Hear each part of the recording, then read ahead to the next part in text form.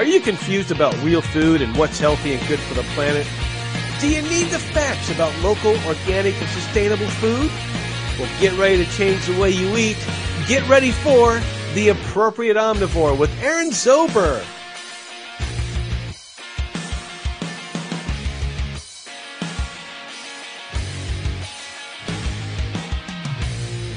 Hello, and welcome to another episode of The Appropriate Omnivore. I'm your host, Aaron Zober. This is the first episode we've done since we've all been quarantined at home. So with many of my listeners wondering, what can we do to keep safe, stay healthy, and build immunity, I decided to bring on our favorite doctor for this program, Dr. Deborah Gordon. She's a functional medicine physician from Ashland, Oregon. Deborah, welcome back. Hey, Aaron, great to be here. Thanks for inviting me. We appreciate always having you on the show to bring some medical information to our program with your slant of functional medicine and your involvement with the Price and Paleo communities. Helpful points of view at this time on both of those. So, first thing I want to ask is, what do you think is the most important thing to do during this time of the pandemic? It reflects the fact that this is a constant work in progress. So my mind has been thinking about it a lot, attending to this question and trying to formulate answers that are helpful, because the bottom line is, you should try to be as healthy as you can physically and mentally during this time. And that goes without saying. That's true at any time. But what does it mean during this time? It means that, yes, there is a real physical threat. You have to prioritize the ways in which you are going to be healthy in the face of that threat.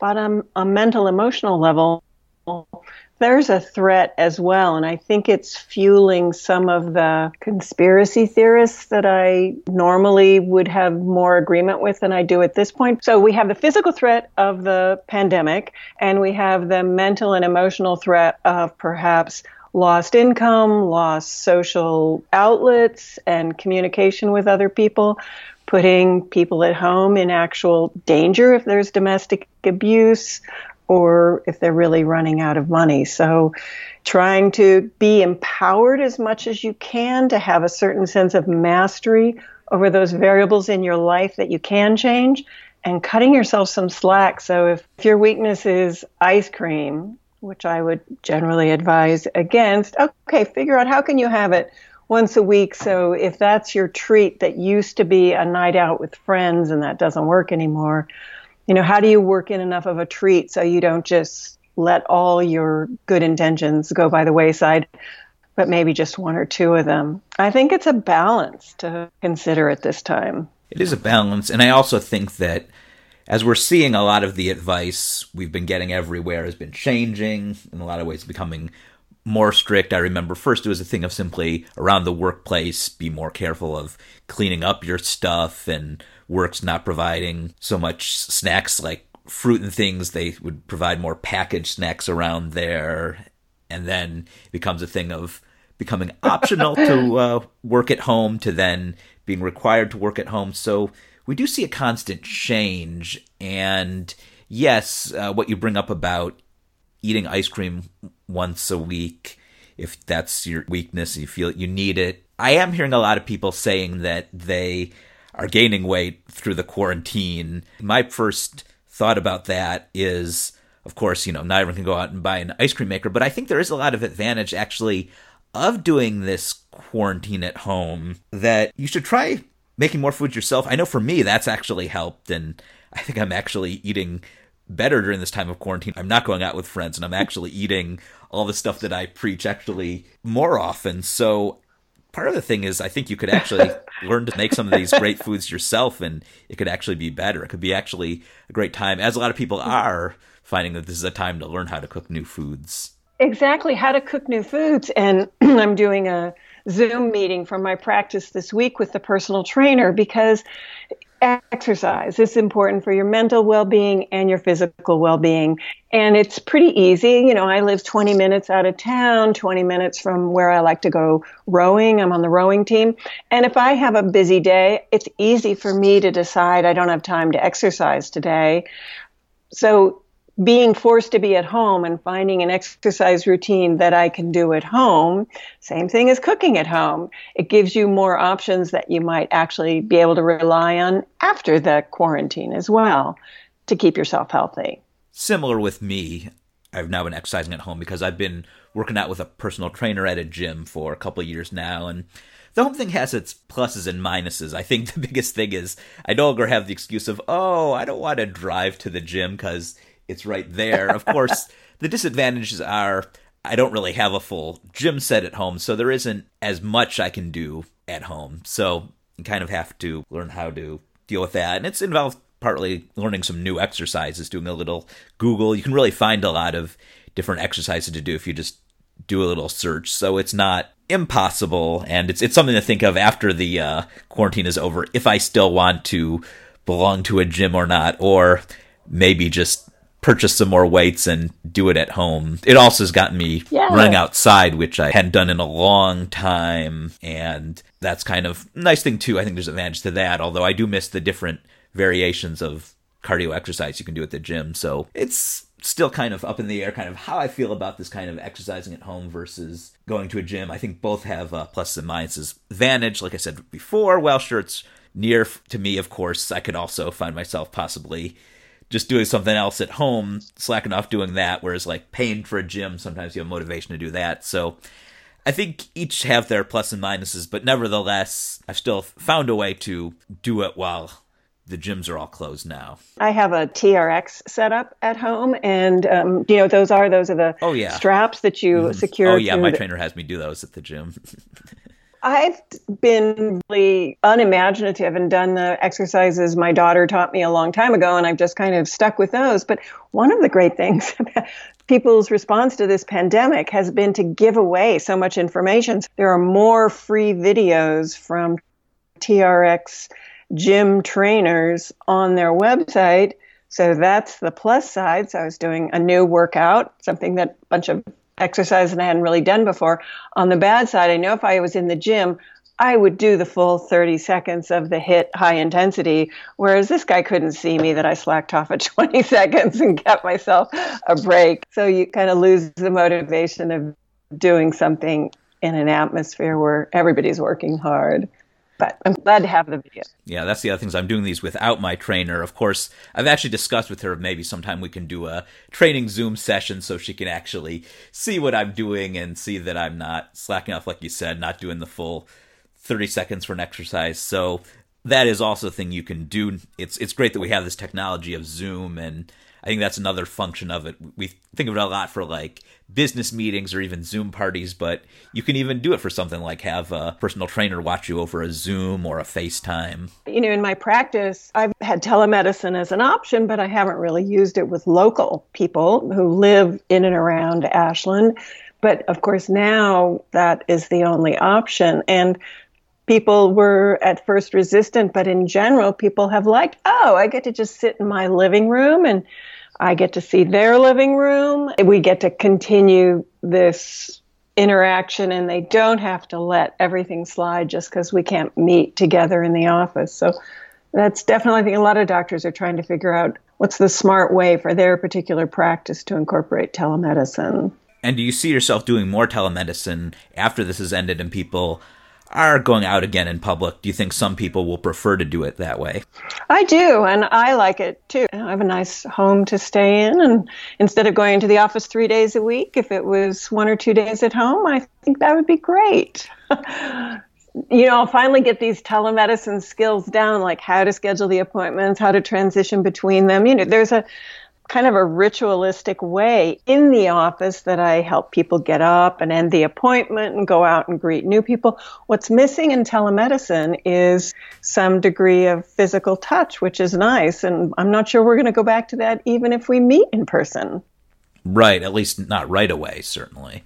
Yeah.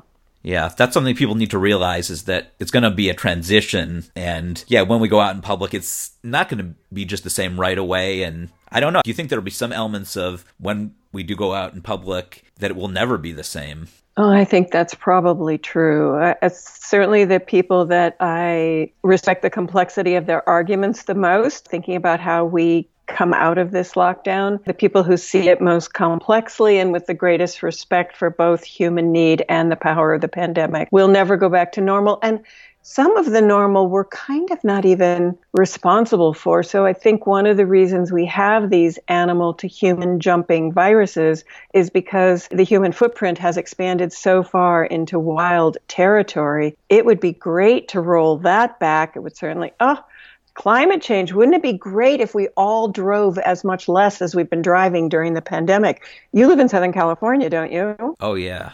I mean, hasn't your air quality been markedly different? The photographs certainly make it look markedly different.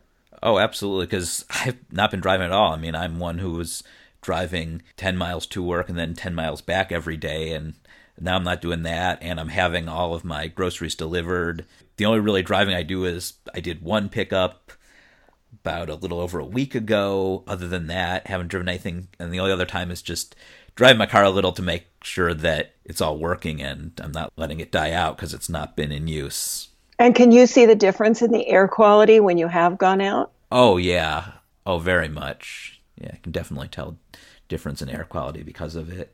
Ironically, Ashland, which is an idyllic little mountain town, you think it's great, but it's in a valley that's dissected by Interstate 5, on which 30,000 cars at least travel every day during normal time. So the air pollution in Ashland, the Rogue Valley, is about the highest in the whole state of Oregon. So we too are benefiting from less driving. Nice. So you were talking earlier about how you disagree with some information that others are giving that you normally agree with. What are some of the types of advice others have been giving in regards to COVID-19 and how to handle it that you disagree with? I'd say this is where it really gets out of lifestyle medicine and gets into the area of public health and immunology. I think my disagreement is with wishful thinking about in any way approaching this as just another flu. So there are people that, for instance, in the vaccine questioning community, which I think of as instead of, what the press refers to as anti-vaxxers, I think of as a vaccine questioning community, and they tend to be generally skeptical about mainstream medical perception of the contagious illnesses for which we've already had vaccines. So they tend to think, oh, let's not get all overblown about this. I wouldn't get a flu vaccine. I'm not going to get this one. And I'm able to circulate in the community as much as I do during flu season. But what's different about this pandemic is it just comes on more like a grease fire than a paper fire in your fireplace that's going a little bit out of control. And all the people that are in the front line for the grease fire of this pandemic are suffering horribly. So I think it's any advice that minimizes the differences between the virus driving this pandemic and other viruses that we confront in our daily lives. It's more contagious, it's more aggressive, it's more unpredictable. So saying we should go out and get some herd immunity, the doctors on TV that are saying, what's an extra 2 or, if it was behaving like every other virus, and we would have 2 or 3% more mortality over a year, and it would dribble in and dribs and drabs all over the place, and it, would have a slow pace and be fairly predictable, I wouldn't think that Dr. Oz was such a fool. But how can he not have seen what happens in emergency rooms and ICUs? Because it comes on like a grease fire, An ER that's used to having 6 patients now has 15, and a dozen of them are on ventilators. That's just not fair to our sense of community with each other, and it has the potential to get so much more out of hand. So that's really more where I disagree. Where other colleagues of mine are, we talk about different vitamins or different herbs or different nutritional advices that we might offer. I have maybe disagreement, but I don't feel like strangling those people. I feel like strangling the viral minimizers, the COVID-19 minimizers. Those are the people I really have strong disagreement with. Then we get to food and we can have more respectful disagreement. I would say the minimizers are where I have the biggest disagreement with, too. People that try to say, it affects less people than the flu, and that was a lot of false information. I was hearing that a lot at the beginning. Are people still trying to make that argument? I think, the White House, who says liberate Michigan and liberate Wisconsin, and supporting all the people who are screaming at the shopping malls to reopen and to impeach their governor, I think there's still denial on that. And I watch enough evening news to get a glimpse of those people. And frankly, just on social media, the only peers I've seen it among are the people I would consider my peers in the vaccine questioning community. This is going to be a tough one when the vaccine comes out, Aaron. I am always more interested in diet and lifestyle than either vaccines or medication. I don't want to handle these patients in the ICU, and I don't want to be on the team developing the vaccine, but I do want smart people to do it. And I worry that the pressure to get a fast vaccine will fast track the safety testing, but I don't really know at all that that's going to happen. But if suddenly there's a vaccine available in 4 months, they've overly fast tracked it, because that can't happen. But the vaccine takes 12 or 18 months. I don't get vaccines, but this is a vaccine I would consider. My metabolism is healthy, but I'm in an age group that's at risk. Gee, I don't know, maybe I'd get this vaccine. I think that makes sense. Yes, and so you brought up about nutrition, and I think that's what a lot of listeners are wanting to know from this episode, as the focus of the show is nutrition. So yes, now we're getting to that part. To the fun part. Yes. Yeah, the appropriate omnivorism to handle this. What would be your recommendation for nutrition to build immunity at this time? So in addition to the nutrition part, of course, works hand in hand with getting good sleep, doing that exercise we talked about, figuring ways to mitigate stress, but then it really does matter what you choose to eat. And I think of it kind of starting out from this broad platform of, in general, I want to always be thinking about enhancing my immunity. And that means from the foods I choose to the supplements that I take. And when it comes, the foods I think that are particularly important are, I think of that good proteins from real animal sources, vegetables and fruits, and in that order, not the other order, and minimization or absence of sugar, which almost should be a food group in and of itself. They ought to have part of the food triangle be empty, and Yes. that should be sugar, or just have a little tiny piece of it for people who, just have to have their ice cream once a week. That's not my weakness, but for some people it might be. I don't know. So, good animal sources of protein and vegetables and fruits. I bet that's what it looks like on your plate most times too. Absolutely. And actually a lot more vegetables, specifically fruits a little bit, but a lot more vegetables than people think. A lot of people seem to think of these ancestral diets as eating a lot of meat, and that's actually not true. I actually, since following this, I've learned to eat a lot more vegetables. I follow the Nutritional Therapy Association advice of meat should never be more than a third of your plate. I like that. So yes, so that's what most of my meals are. And I like that. Primarily, we talked briefly before we started the show about carnivores, and I think there are reasons that some people choose that diet. But in general, if you or I are thinking of that meat's a third of our plate and vegetables are 2/3 of our plate, it's not so much that having more meat would be the problem. It's that if I ate 2 big pieces of steak, I wouldn't be hungry enough to eat the vegetables that are going to give me a lot of the nutritional cofactors and the fiber that would work in my gut so that bacteria would ferment and produce butyrate or ketones or different other worthy products of bacterial gut fermentation. I mean, I never want to ferment like a cow or a baboon, but I do believe there's value to having a good, diverse gut flora, and it's harder to do with a skimpy vegetable portion. Yes. Well, and I say that there is actually fermentation from eating the cow. It's just a different way. It's the fermentation you get is the grass that the cow's fermented, and that's why we're supposed to eat meat, specifically grass-fed meat. Mm-hmm. Right. And I don't want to ferment as much as a cow. I only have one stomach and a skimpy little intestine, but it's got some work to do if we can let it do it. Yeah. Yeah. And in regards to vegetables, are there some vegetables you'd recommend over others as the best ones to eat in order to build immunity, but also just to maintain health. I told you I was getting a little distracted before our call today. I've spent a morning in a genetics webinar and reminded again of the real value of dark leafy greens. And it's specifically for vascular health, to enable our bodies to make nitric oxide, to keep our blood vessels healthy, which is the basis of everything. So green leafy vegetables best maintain our vascular health.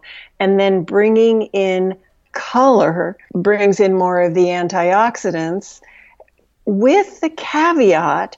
So when we were kids, Bugs Bunny, or when I was a kid, Bugs Bunny would chew on a carrot, and we talked about eating carrots to reduce night blindness, really associating carrots with vitamin A.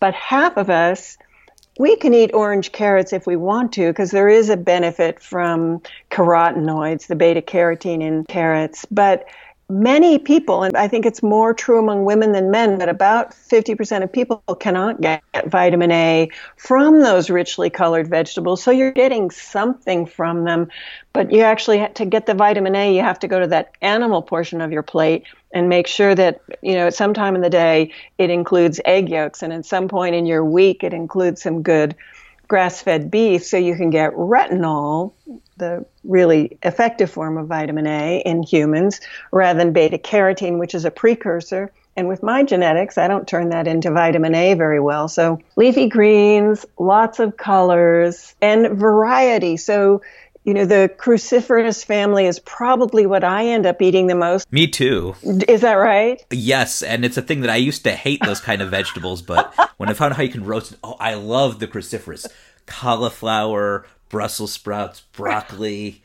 I love it all when cooked right. When cooked right. So, Erin, this is a funny story. My daughter's now in her mid-30s, finishing nursing school, but when she headed off to college, she was very independent, and she didn't really call me every day or anything like that. And I got a text in the middle of my work day, and I was worried something was wrong. So I called her, said, "What's up? What do you need?" She says, "I just wanted to tell you I like Brussels sprouts now." Because I've been pushing them at her whole life. Something about college, because they were cooked right for her, made them right. And so the importance in Brussels sprouts. So each of these vegetable families you recommend for a different benefit. So leafy greens for vascular health, bright colors for antioxidants. And the benefit with cruciferous vegetables is to help with detoxification that happens in the liver. And there's two big benefits from cruciferous vegetables. There is actually the altering of adverse pathways that estrogen can take. And, both men and women have estrogen. I have maybe a lot more than you do, but you have some estrogen, and gasoline and its fumes go down the same pathway. So is it going to take a favorable pathway or an adverse pathway? And then the final step of detoxification can involve the use of sulfur-based glutathione, and we get sulfur from animal products and cruciferous vegetables. So now you've got this 2/3 of your plate over the day or the week has to include a little bit of all those three. And I'd say the final consideration is the starchy vegetables, which are everything from winter squash, which is not very starchy, to potatoes that are quite starchy, and some balance between enough so that you feel satisfied and it helps your body maybe deal with cortisol that could interrupt your sleep, but not too much, or it converts to sugars and can adversely affect your interest in the rest of your food, because the starch and sugar is so much more satisfying, almost like ice cream. So I think there is a role for starches there too, and that really gets individualized. What about you? Do you eat much starchy vegetable? I do, especially because I exercise, and I feel that gives me good energy then for that. So I eat starchy vegetables. I think it's important to include some. Probably the most common one that I eat is sweet potatoes. And do you eat sweet potatoes or do you eat yams? Good question. I believe they're sweet potatoes. They're called yams, but I don't think they actually are yams. I think they call the orange sweet potatoes yams because they look similar to that. But I believe I've looked this up, and what we call yams here, I don't think are truly yams. I could be wrong. Yeah, I thought it was the other way around. The thing about sweet potatoes, we have a little diversity in our house because I tend to like all the ones, that whether they're called sweet potatoes or yams. But my wife really doesn't like sweet potatoes. So if we get whatever you call it and it's not very sweet, great. She can eat it maybe every once in a while, but not very often. Whereas I would have them several times a week. So they're too sweet for her. And they're not too sweet for me, but there's a range of sweetness in these potatoes that are not baked white potatoes. Yes, I'm not sure if mine actually are sweet potatoes or yams, but nevertheless, I do like the ones that are the more orangey color. To me, those taste like what I think of sweet potatoes, because interestingly, the ones that aren't, they just kind of taste like regular potatoes. Right. I'd say somewhere in between. And I bet somebody could get into a whole nutritional analysis of all the different kinds of potatoes. Whereas I just really think, do I want to roast it tonight, or can I throw it in foil and bake it on the grill outside? How am I going to bake it? What do I want with it? Have you ever done the Whole30, Erin? I haven't done it personally, but am very familiar with it as I've met a lot of people through the community that are on it. Yeah, I've done it a couple times, and we did it as a household once about 10 years ago, and my wife lost her sweet tooth completely, and I don't think has had any sweets since then, and that's when sweet potatoes kind of went off our menu. But the first time I did it, russet potatoes were not allowed in the Whole30, and in the second and third times I've done the Whole30, they were allowed. And I think, again, that's an individual food when it comes to white potatoes, so-called white potatoes, which could be red on the outside or yellow on the outside or thick brown on the outside. They're white on the inside. For some people, they're a very potent stimulator of an autoimmune process, which could be arthritis or could be something else. That's, I think, one of the original foods that people associated with getting arthritis from potatoes. Yes, I think for a while potatoes have been very demonized, and then there was the thing of, have sweet potatoes, and then now it's even a thing of russet potatoes are probably the potatoes I consume the least, because there are other dishes that call for more regular potatoes, non-sweet potatoes, so often what I use for those is either like the red potatoes or the yellow potatoes. Mm-hmm. Those are the easiest. You can just cut them up and steam them in a pot or something. But I like a good russet potato. I do too. With a little butter and sour cream and salt on it. Oh, yeah. I could go even further. Butter, sour cream, salt, cheese, bacon, loaded baked potato. Oh, my goodness. Why bother with the potato? Just have the stuff on the top. That's great. It's a way of getting to that. It's just a way of getting to butter and bacon. Right. But I will say that's a real source of calories, which is great if you're exercising. And when I say calories, when you have the starchy calories and the fatty calories together, it's great for replenishing muscle glycogen if you've been exercising. But if you haven't been exercising and your muscle glycogen stores are full, your body's going to store that as adipose tissue. So that's the balance of, okay, enough carbohydrates so I can sleep tonight, or in your case, so I don't lose weight when I'm lifted. You don't want to lose muscle mass by lack of fuel when you're working out nice and hard. You want to gain muscle mass and lose fat. Anyway, that just ends up being titrated individually. And you're talking about the different ways to prepare potatoes. I wanted to go back actually about the ways to cook cruciferous vegetables. Do you think cruciferous vegetables are better cooked than consuming raw?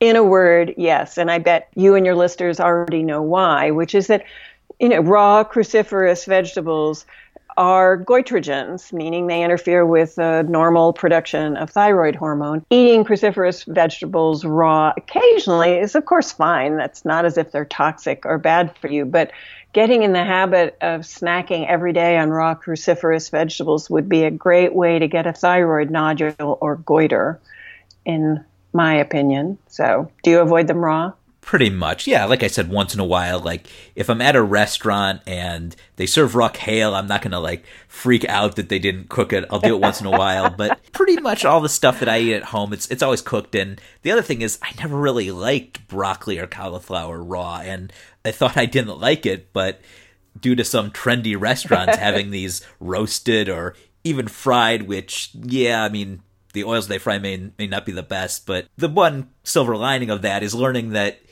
there is a way that I can eat those vegetables and actually enjoy them. And I find that they are better cooked, and specifically roasted versus, steamed. I don't like them so much, but when you prepare them right, so in addition to tasting better, is an added bonus to also hear, that's the healthier way to eat them too. Mm-hmm. Mm-hmm. Yeah, I agree. I think roasted cruciferous vegetables are an art, and I do think it's best suited to Brussels sprouts, but I think they're all good that way. Oh, Brussels sprouts are the best that way. Yes, Brussels sprouts, the one that no one in my family wanted to eat before that. My parents would all the time serve me broccoli because of its benefits, especially that's supposed to be protective against colon cancer, and I hate eating it. But yeah, my family would never feed me Brussels sprouts. I still don't know that they're that into it, but I am now. Well, you could come over for dinner anytime. We have it at least a couple times a week. Oh, that would be great. Yes. Do you ever do Brussels sprouts and bacon? A little bit, but I'd say bacon ends up more on our breakfast menu than our dinner menu. Same here. I used to do that for a little bit, but I found more Brussels sprouts go good with like a nice steak or something, like, especially Brussels sprouts because it's a cruciferous vegetable that I really like. I like to have my favorite cruciferous vegetables with then sometimes, because I like to get a variety of animal proteins. So something like a chicken breast, which isn't the most interesting, I like to pair it with the best cruciferous vegetable around. So something like Brussels sprouts, or also I really like cauliflower. I'll often pair it with that. Broccoli, which is a cruciferous vegetable, which I do enjoy too, but even roasted not as much as the others. That I can put with like my favorite protein, like a steak or roasted duck. I haven't actually thought about that, but I think I tend to do kind of the same thing. You've got to have kind of an interesting vegetable if your protein's a chicken breast. Yeah. Right. We've grown heritage turkeys before, and they were great, and we harvested them and cried through the whole thing because they're really sweet animals. So we got a couple of pet turkeys, but we harvested the Tom because he wasn't that sweet. He had problems. And we cooked up a turkey, and it was just nice to remember that, a really well-raised turkey breast has a lot more flavor than a chicken breast, which I think means it has more nutrition. So in general, I think chicken is less nutritious than beef, which is less nutritious than fish, although they just really offer different benefits. So, okay, I'm really going to go off on a tangent here, but I'm sure you'll understand it. No problem. And appreciate it. And I think our listeners will too. There's a ranking of nutrient density when it comes to protein, and I was horrified to learn that of all the foods I loved, turkey's at the bottom of the list. And chicken is not much above that, and duck, which you just mentioned, is above that. And then that led me to think, no one's done the proper nutritional analysis of heritage turkeys or heritage chicken, but you can just tell because the flavor of their meat is so much more complex than the regular store-bought conventional ones. You just know that complexity is not just nobody puts spices in that turkey breast for me. It's just that it actually is a more naturally evolved animal, more like a grass-fed cow. But what I was going to say is this poultry, which is less nutrient dense than beef, even grain-fed beef has advantages that poultry doesn't have. But then when you go to grass-fed beef, you get the advantage of everything, the more healthy saturated fats and a greater array of different kinds of fats and even some real vitamin A. The healthiest foods in this paradigm, and the paradigm was really how many calories do you have to eat to get a sufficient nutrient load. Fish is up there higher because of the omega-3s that are higher in fish than in any other source of animal protein, but higher even than fish is fish eggs. And that's because, do you eat sushi? Do you eat the salmon roe? I do, yes. I like sashimi and poke. That's usually my favorite ways to have it. Mm-hmm. But the ones where they make nigiri sushi and they might have those big fat salmon eggs on top of it. Do you ever eat salmon eggs? Oh, I haven't had that. So the interesting benefit that those provide, they can have omega-3s in them the same way fish do, but they also contain phospholipids, particularly DHA and I believe DPA, that are brain healthy. So when I was a kid and was served random fish as brain food, you could do a whole listing of what's the most nutritious way to eat food from the sea, and it would have to be fish eggs on top, and then what they call the smash fish, sardines, mercury, anchovies, salmon, and herring.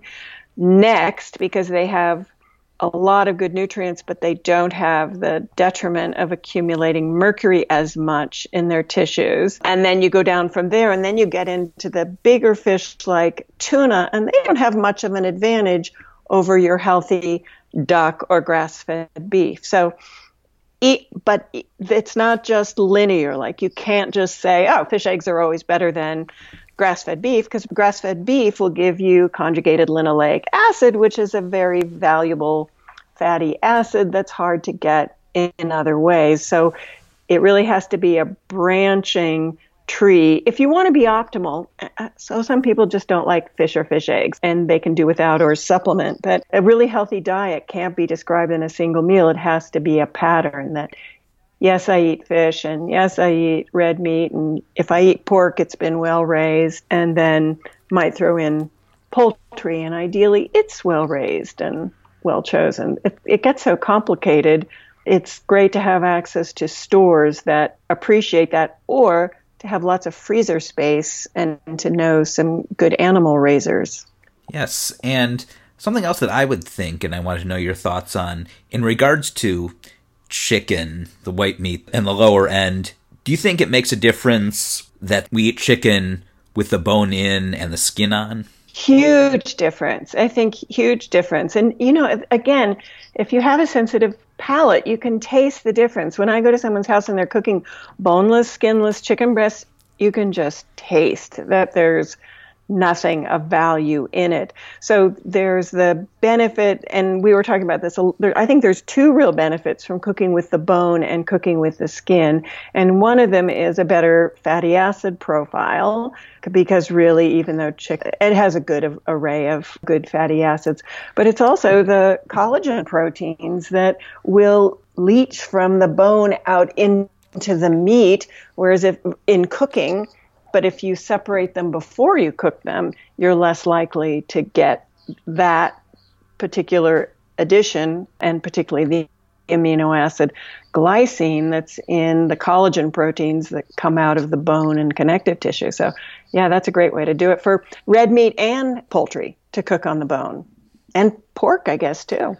Yes, I think it's amazing how so often hand in hand, the more nutrient-dense, healthier way to eat an animal protein is also the tastier way, because you'll talk to chefs and they'll always say, oh, you got to cook it with the skin on, the bone in. Another thing that goes hand in hand with health and taste is air-chilled chicken. We learned this on the farm tour at the Wise Traditions Conference last November, that air-chilled, one, chefs at restaurants, they want air-chilled chicken, but the other thing with it is if you air-chill it, it's healthier, because if you wash them in water, there's a thing that, like, if one of the chicken is infected, the other chickens will also be infected. So I didn't know that. Air-chilled is another thing I think that's important to look for. I heard it was better at preserving nutrients and taste, but I didn't think of that.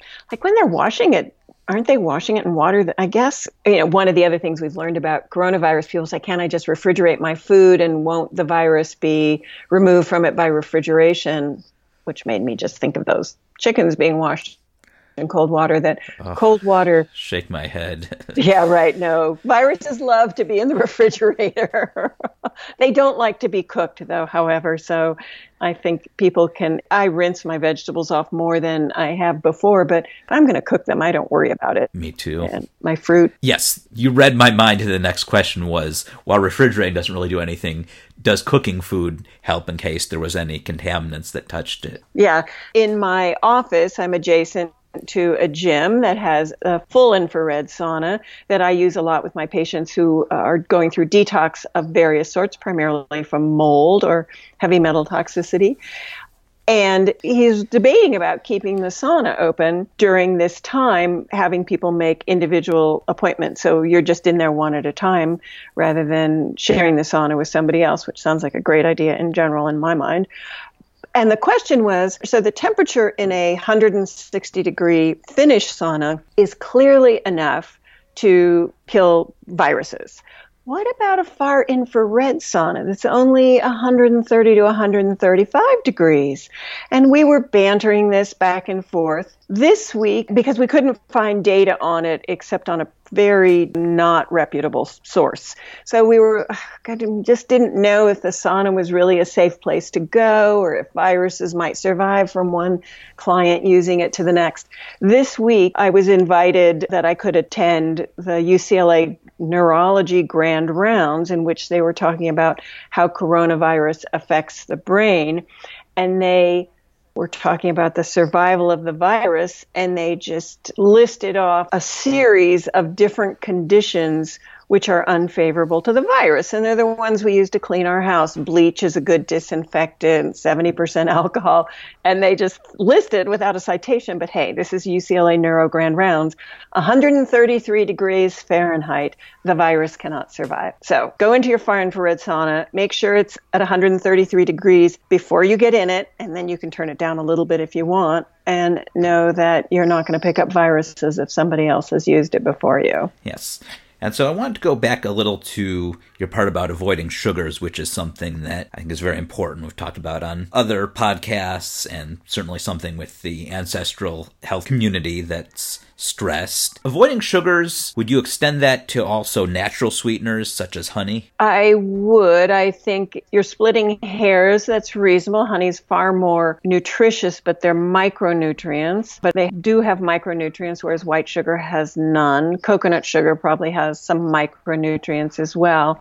But if you're thinking of making a pie, if you were just going to eat the apples, you'd get more micronutrients than or even better if they were berries, than quibbling over whether the honey might provide some micronutrients. So I think from a nutrient point of view, you can make very tiny little differences between all the sugars. But when it comes to metabolic effect, I think you can't distinguish much between the different sugars. And this is something that comes up because we're checking sugar and ketones a lot in our cognitive patients. So when you're thinking about metabolic health, the conventional medical recommendation is, if you've been drinking Coke, just switch to Diet Coke because then you won't consume any calories. But metabolic health has to do not only with the sugar you consume, but your body's response to it. We've known forever Pavlovian dogs. Dogs not only salivate at the approach of food, but humans start responding to the anticipation of an ice cream cone as if they'd already eaten it. They make insulin, which is the fat storage hormone, just thinking about the ice cream.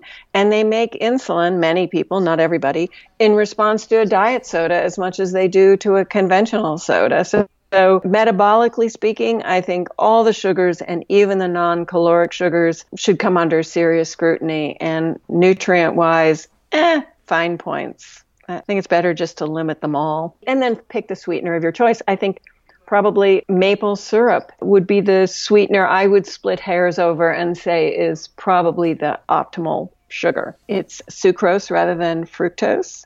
And it does, if you get it unrefined, have some micronutrients in it. What's your favorite sweetener if you were to have something sweet? Probably coconut sugar because it has a similar texture to regular sugar. Mm-hmm. But it's a little bit more complex. It's less refined, and it's probably a little bit more like brown sugar. Right. Well, I think it's the easiest to substitute just when you're baking because it's similar texture. I guess that's probably why it's my favorite. Have you ever used sugar alcohols like erythritol or xylitol, which really look and feel just like white sugar, but they're non-caloric? Those ones I pretty much avoided based on the advice that I'd read about those. I think they're pretty hard on some people's guts, but I think they're pretty equivalent. I don't think there's a big difference between them and stevia. Stevia actually has an additional potential problem. One of my patients revealed this to me. I had her check her blood sugar before and after having some stevia, and she said, oh yeah, my blood sugar really went down. So stevia, my body thought I was eating sugar. So I decided to read about stevia, and I realized it's in the grass family, My patient realized this. I didn't. She told me. And that she's allergic to grasses, and she thinks that eliminating stevia from her diet actually helped her tendency to asthma. Interesting. One thing I've noticed about stevia is that there are a lot of different types of stevia, and sometimes stevia has other ingredients added, and I think sometimes it may even be mixed with some of these sugar alcohols. So do you think it makes a difference what type of stevia, and like there's even an issue with stevia in its pure self? Yes, and all those really would go back to the point I made at the beginning talking about sugar. Like, you can make a bunch of distinctions, and you or I might like the taste or respond better or worse to different kinds of stevia, but really it would behoove us to just have less. I used to say when I was a kid that I had 32 sweet teeth. You know, I didn't have one sweet tooth. I had 32 of them. And I'd say I'm down to a couple, so I'm pretty happy with 85% chocolate and not having ice cream every day like I did in my junior year of college. So it's just better to lose your sweet tooth and develop your bitter, savory, salty portions of your tongue, and then pick whatever kind of sweet you really like the best or that doesn't aggravate you. I would agree. I think the key with it is these natural sweeteners are better, so if you're going to have them, you should use those, but don't overdo it, and even the natural sweetener should be a treat once in a while. Exactly. Same page. People get in a habit of putting a sweetener in every cup of coffee, and you know that the same thing, and I would say, goes what we do so that we can drink that coffee that keeps us awake every morning or whatever, so we can get to the work that we're doing. I'd say just a different kind of sweetener that people put in. And remember, it has a very prominent sugar in it is dairy. So lactose is a sugar that my body doesn't digest very well, but I still love the taste of something associated with lactose in my coffee. And it can be, I have a patient who I suggested she take the dairy out of her iced tea and coffee, and she lost 10 pounds. Oh, wow. So just developing your ability to tolerate our addictive caffeinated beverages without honey and maybe without regular dairy. Dairy is an interesting food. I love dairy, particularly like full-fat dairy, and I think there are nutritional reasons to defend it. Vitamin A and a good saturated fat profile with conjugated linoleic acid. I mentioned that before.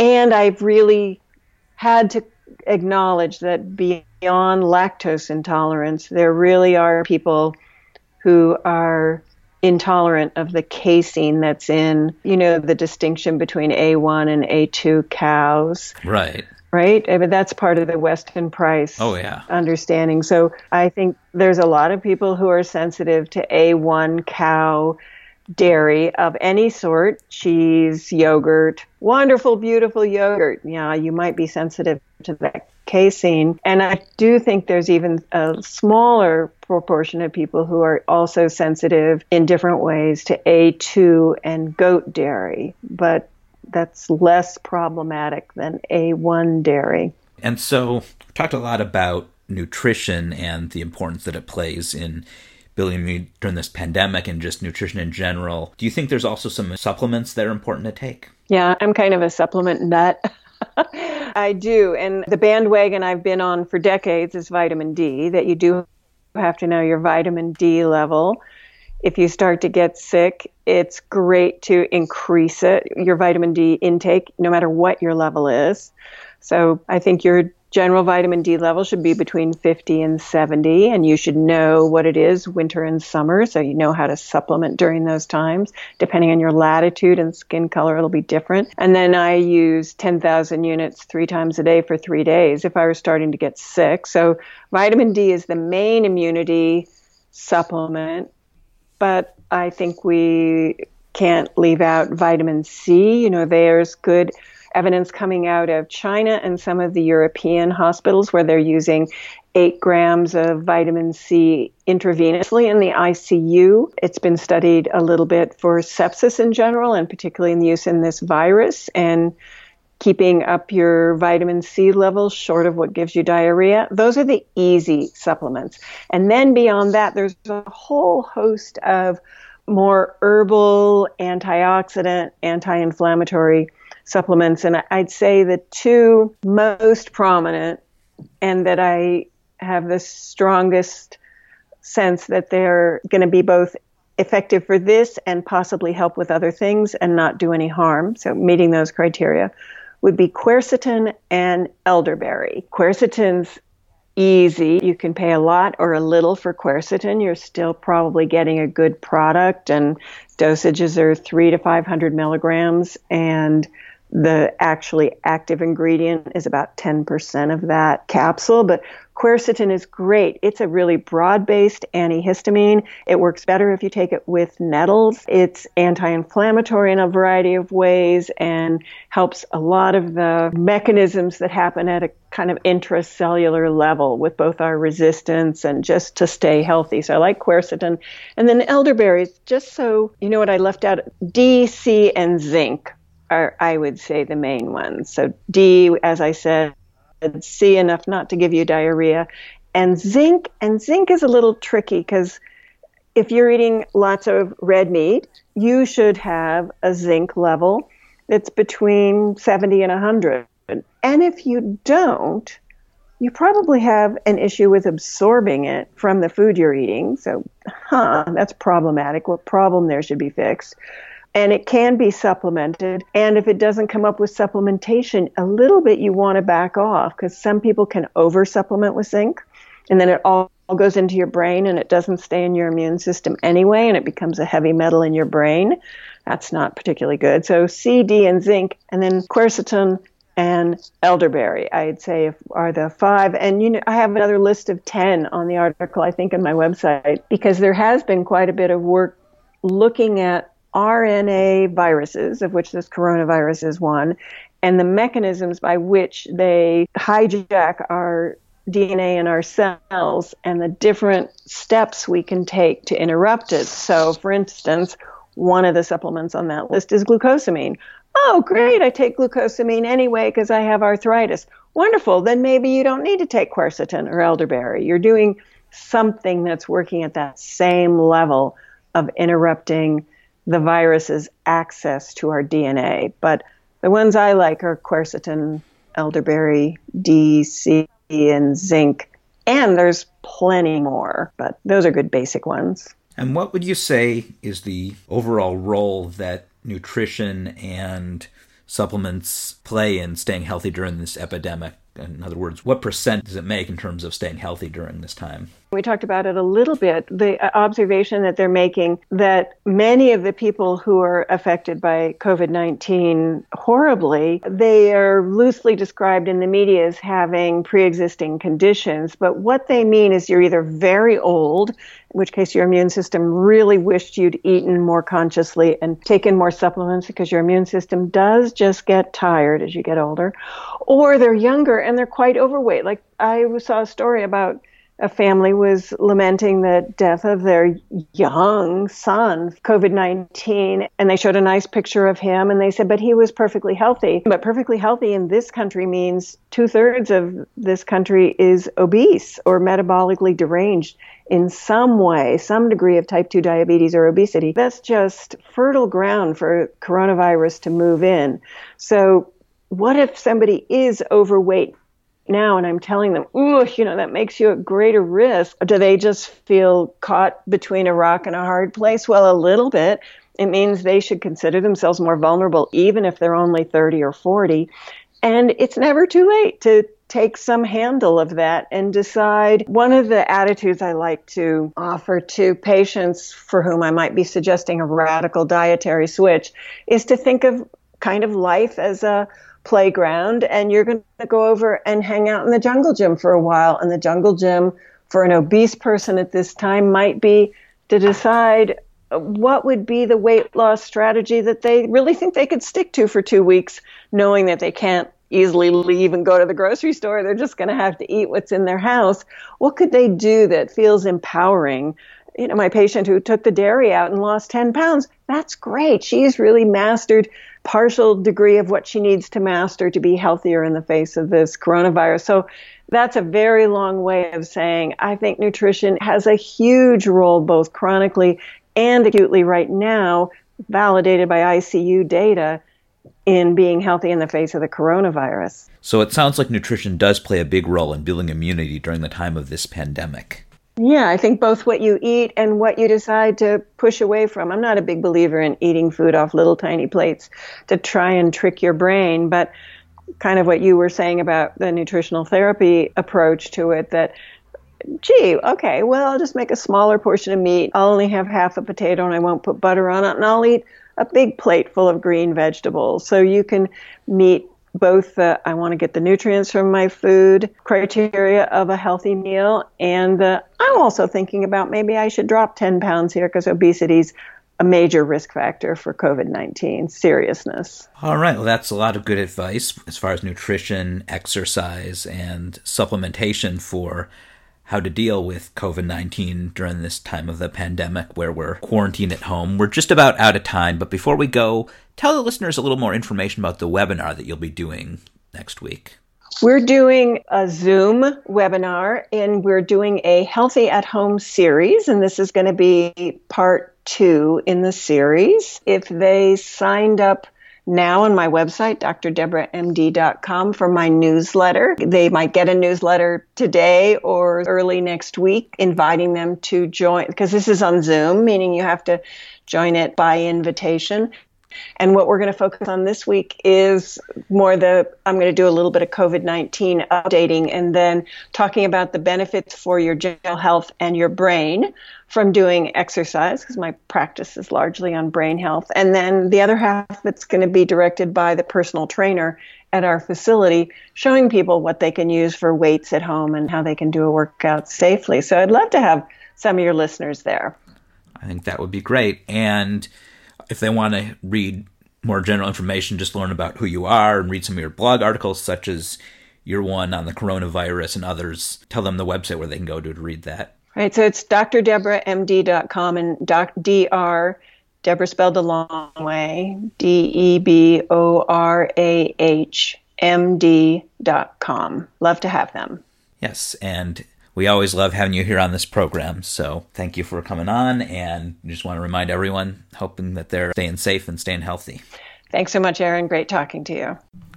That's all for this episode of The Appropriate Omnivore. To make sure you never miss any of my podcasts, go to iTunes and subscribe to The Appropriate Omnivore. You can also listen to all of my podcasts at the website appropriateomnivore.com. There you can find recipes from the guests I interview, plus all of my articles covering lifestyles in the world of real food. I'll see you next time. Until then, my pantry is officially closed.